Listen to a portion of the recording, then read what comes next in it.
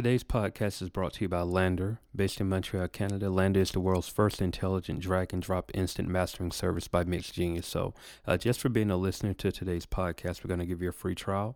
All you got to do is go to lander.com. That's landr.com/promo/SODD.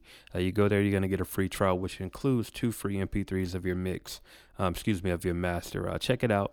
Let me know what you think, but most importantly, let Lander know that Straight Out the Den sent you. Today's podcast is also brought to you by Raps and Hustles. Rapsandhustles.com, they are providing reposting services on their SoundCloud, quality content and quality visuals if you're in the tri-state area. So go to rapsandhustles.com. That's rapsandhustles.com. Go there and let them know that Straight Out the Den sent you. Take a look around and make sure you take advantage of the services that they have to offer. Hey, what's going on, people? It's Jay Good of StraightOutTheDen.com. I'd like to welcome you to the Straight Out the Den podcast. And today we have a very special guest in the building, DJ Element. Welcome to the show, number one. And also just kudos on everything that you have going on, man. I've been listening to the music for quite some time indirectly and really didn't connect the two. It was like listening through everybody over at Brown Bag, All Stars, man, and just really understanding, what you have going on. So first off, welcome to the show. And like I said, I know we were talking offline about some of the things, the changes on the show and how we really focus on giving out indie advice and things of that nature. So we're going to talk about a little bunch of, a little some of everything, man. Like DJing is definitely going to be that one. Production is definitely going to be the other thing. And I know you have a couple of projects that's coming up. But, hey, welcome to the show, man. And thank you for calling in, number one. How is everything going with you? I'm good. Thanks for having me on the show. Everything's good, man. Appreciate it. Oh, yeah, no doubt, man, no doubt. So before we go any further, I do want to just ask that $1 million question, man, for you getting in. Which one came first? Was it production or was it DJing? I was DJing. Always, I started DJing a long time ago. And I got into production. Actually, my homie in Brown Bag, J57, taught me how to produce probably I'd say about 7 years ago. Okay. So, yeah, it was always DJing first. Always DJing, man. So you growing up in, you're from Brooklyn, right? I'm not actually originally from Albany, New York. Albany, New York, and okay. Then I moved to Brooklyn about 10 years ago. Got you. So. And then, yeah. Yeah, well, the thing is, right, because I'm from down south, right, and the one thing growing up, we always saw like the culture in New York and how everything was constantly around, like New York being the birthplace of hip hop. And I'm sure that you were able to see some things a little bit differently than we were able to see it being, down south. And I guess just you going into DJing firsthand, like you come from the era of when DJing really felt like DJing, like where you had to earn your stripes and carry crates and things of that nature. So for you, the transition going from vinyl to Serato, right? Or, whatever you're using right now. Was that a struggle for you being like such a purist when it comes to DJing? Yes and no. I mean, I loved, I loved the vinyl but I hated carrying the crates into the club. Yeah. Packing the car up, bringing it in. I lived on the third floor, so I had to bring them up every night. I mean, that was a pain. But switching over to Serato, it was cool. But the first Serato I got in '05. Okay. And at that time I was DJing for a dude named El Gant, and I used Serato to do a show for him, and I think it crashed 5 times during the show. Oh man! So it was the first Serato. I at first when I switched over from vinyl to Serato, I hated it just because there were so many glitches and it screwed up so many times. But once they started updating it, it was just so much easier just bringing a backpack, to your gig. Yeah. But I still have vinyl, and I still practice on vinyl and stuff like that. So I still use vinyl sometimes, but usually for gigs I use Serato. Yeah, absolutely, man. And that's the thing, of course, that the biggest thing is the carrying around. Like, you don't have to carry around a whole lot of stuff, but um, there's just something about feeling vinyl. Like me personally, I just started DJing a couple of months ago, and I'm of course using Serato, but I'm also a vinyl collector. So Right. I appreciate vinyl, and I love what vinyl, the feel and the sound of vinyl, and that crackle and all of that. It's just, you can't, that can't be replaced. You know what I mean? So I No. get exactly where you're coming from. So you're Duck Down's go-to DJ. Yeah. I know that you're working with Mass Appeal at South by Southwest. You did that. All of these relationships that you've built. Like, first off, how did that really come about? Like, was it something that you had to kind of build a reputation around the city as far as DJing, or how were you able to kind of get in some of these doors that you're in? Well, I worked at Fat Beats, New York, for a couple of years. I met a lot of people through working there, and that's how I met Brown Bag All Stars. That's how I met a lot of my connections. Like, just at working at Fat Beats, every Friday I worked with J57, and I met a dude. Actually, I met this dude that works for Duck Down named James at a show. I did a show in Rochester. Okay. But that's how I met James, and James works for Duck Down. So, like, like when I was working at Fat Beats, I would see him around or whatever. And then when he was coming to the city, I would let him stay at my house. And then randomly, they needed a DJ for the Mass Appeal show in South by. So he called me and he was like, "Yeah, you're going to be in South by?" I was like, "Yeah, I already have 2 shows there." So, yeah, I'll already be there. So he's like, "You want to do the Duck Down hour, like the Sean Price tribute?" And I was like, "Yeah, definitely." So I mean, that was cool. I mean, the show was like sold out, and it was a really cool show. Yeah. And then after that, they just started to call me like, I got an email from Drew Haas saying that, like, like thanking me and stuff like that. So after that, I was just kind of like, I fell into it, and they just started calling me for other stuff. I just did the Duck Down barbecue in Brownsville a couple weeks ago. So. Dope, man. Dope. It's great to be appreciated and rewarded with all the years of work that you've been putting in, and then um, to be acknowledged by some of the greats in the game too. I know that has to be rewarding for you, especially when it's a craft that you've been working at for so long. You mentioned earlier how connecting with J57 at Fat Beats was really the genesis of your production career, and him teaching you, things on the production. What for you really pushed you into production more so, like, other than meeting J57? Like, how was that something that you figured that, hey, I'm good at the DJing, and I've accomplished so much here, I want to tackle something else? I always like, when I was a DJ, I would always like listen to songs and like kind of break apart and pick apart how the beat was made. Mm-hmm. But I never knew, like, you know what I'm saying? Like, I would listen to like different things in the beat and the change ups. So I always was interested in making beats. But my thing was like, I just didn't know where to start or how to start. You know what I'm saying? Like, I didn't know like where to start. So then when me and Jay lived in Brooklyn next door, like literally our walls were connected. Okay. Like, his apartment was next door. So I would watch him make beats all the time, and I'm like, teach me, show me how to do that. And that's how it kind of started. It was just like, I knew like he could teach me the right way to do it. You know what I'm saying?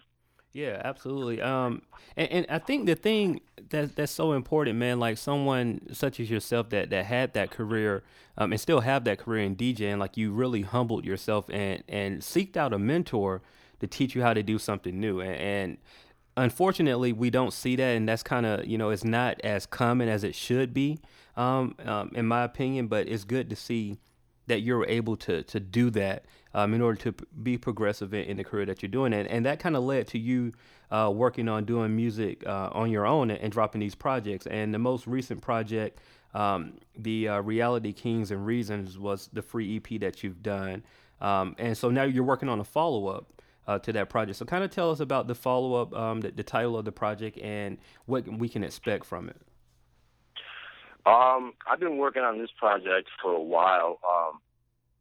it's funny because like me and Soulcon just dropped the EP like a couple months ago that I produced, and I've been producing for other people. So like a lot of the beats that like I've had for my project, I've kind of given away to like like Soulcon or whatever. So I've just been, because I just feel like I can make better ones and better ones. And I just keep going on it. Every time I make a beat, I'm like, maybe I use this one. So that's why it's been taking so long. It's just like I feel like I'm keep getting better. Yeah. At beats. So yeah, it's gonna be. I think everything is done, finalized. It's about to get mixed. So I'm gonna probably drop it like September-ish. But it's a 7-song EP. A couple instrumentals in there. I got some features. I'm not sure the title yet, but I don't even have artwork. But I'm just kind of like finishing up all the songs right now, and then I'm gonna figure out what I'm gonna name it and everything. Gotcha. So let me ask you this, man. Like, being that you're in full-fledged, feet deep in the cement with production, is it more fun creating your own project or collaborating with like another artist for a project? It's tough, man. Another reason why it takes a while is because, like when I have rappers, I have to wait for them to record. So, yeah. True. I'm on their schedule. So sometimes, they finish it and get it done. Sometimes it takes a while. So I like creating my own stuff, my own EPs and stuff. But it's also, when I produce for other people, I don't have to wait. I'm not on their time, It's when they drop it. It's like, here's the beats, here's the files. You know what I'm saying? So it's cool to create my own EPs and stuff, but I also like producing for other rappers because it's just a less headache, Yeah. No, I got you, man, and that's really just proven to how the indie grind is not what a lot of people think. For some reason, I don't know, that perception when it comes to music in general is that I believe people take for granted of the hard work that's put in. Maybe because of, social media and things of that nature, where it seems as if something is so easy to do, but there is a lot of work that goes into creating a project and everything, to every capacity of, like you say, you have to work on the artwork, you have to work on, getting things mixed, mastered. You're dealing with schedules of other artists, all of those things, and they have to come pretty much directly from you, or you have to appoint somebody to really focus on those things. But it's a lot to do at one time. How are you able, from an indie perspective, able to keep all of those things on task and be creative at the same time? I mean, I have time. Like I don't work. Like I don't work during the day, so I work. So if I'm working on my EP, and then like I'm kind of like that's getting pushed to the side, then I'll start working on like some cuts for somebody or some beats for somebody else, or like I'm on Crooklyn Clan, so I'll make like remixes for them or stuff like that. Mm-hmm. Got you. So just something to really occupy the time and really deal with the time management. I got you. Absolutely. So Yeah. Right now you're saying that it's going to be around September when we can actually hear the project. Is there, feature-wise, is it okay to say the features, or are you going to hold off on that? Yeah, I got J57 on it. I got Silent Night on it. Trying to think who else. I don't got that many really features on this one. I do. There's a lot of instrumentals. Gotcha. So, who else is on it? That's about it, really. Okay. And Me Joe Scheme's on it. Okay. Now I was gonna ask you, man. I'm listening to you and talking to you, and I just see a lot of similarities. Like I do production as well, and I did the opposite of you. I started in production, and then I just recently got into DJing. And so I like to have producer talk. You know what I mean? Yeah. What is your equipment of choice? Are you hardware, or are you more software, or are you combining both? I'm more software. That's how I learned. I use Reason, and I also use Ableton. Okay.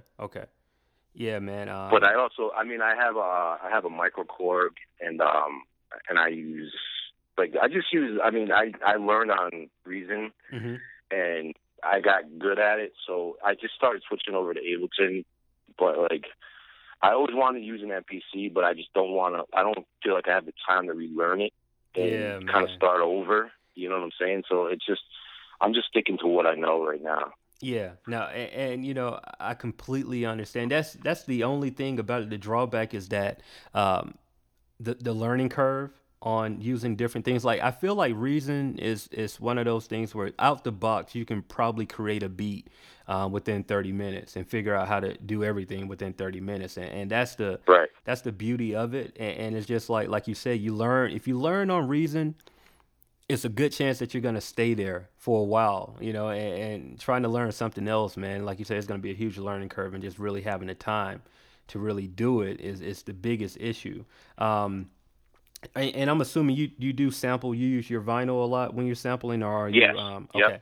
Yep. So that if you can, because I know, you know, you may not want to give away any secrets or tricks of the trade, man, but for you, how do you really define a sample that you want to use? Like, what is that process for you? Is it, you know, is it one of those things where you kind of just like, I'm just playing music, whatever I find, I kind of go, or do you, you know, search your samples and know exactly what you're looking for? I just sit there and listen, and then whatever sound I like, I'll record it.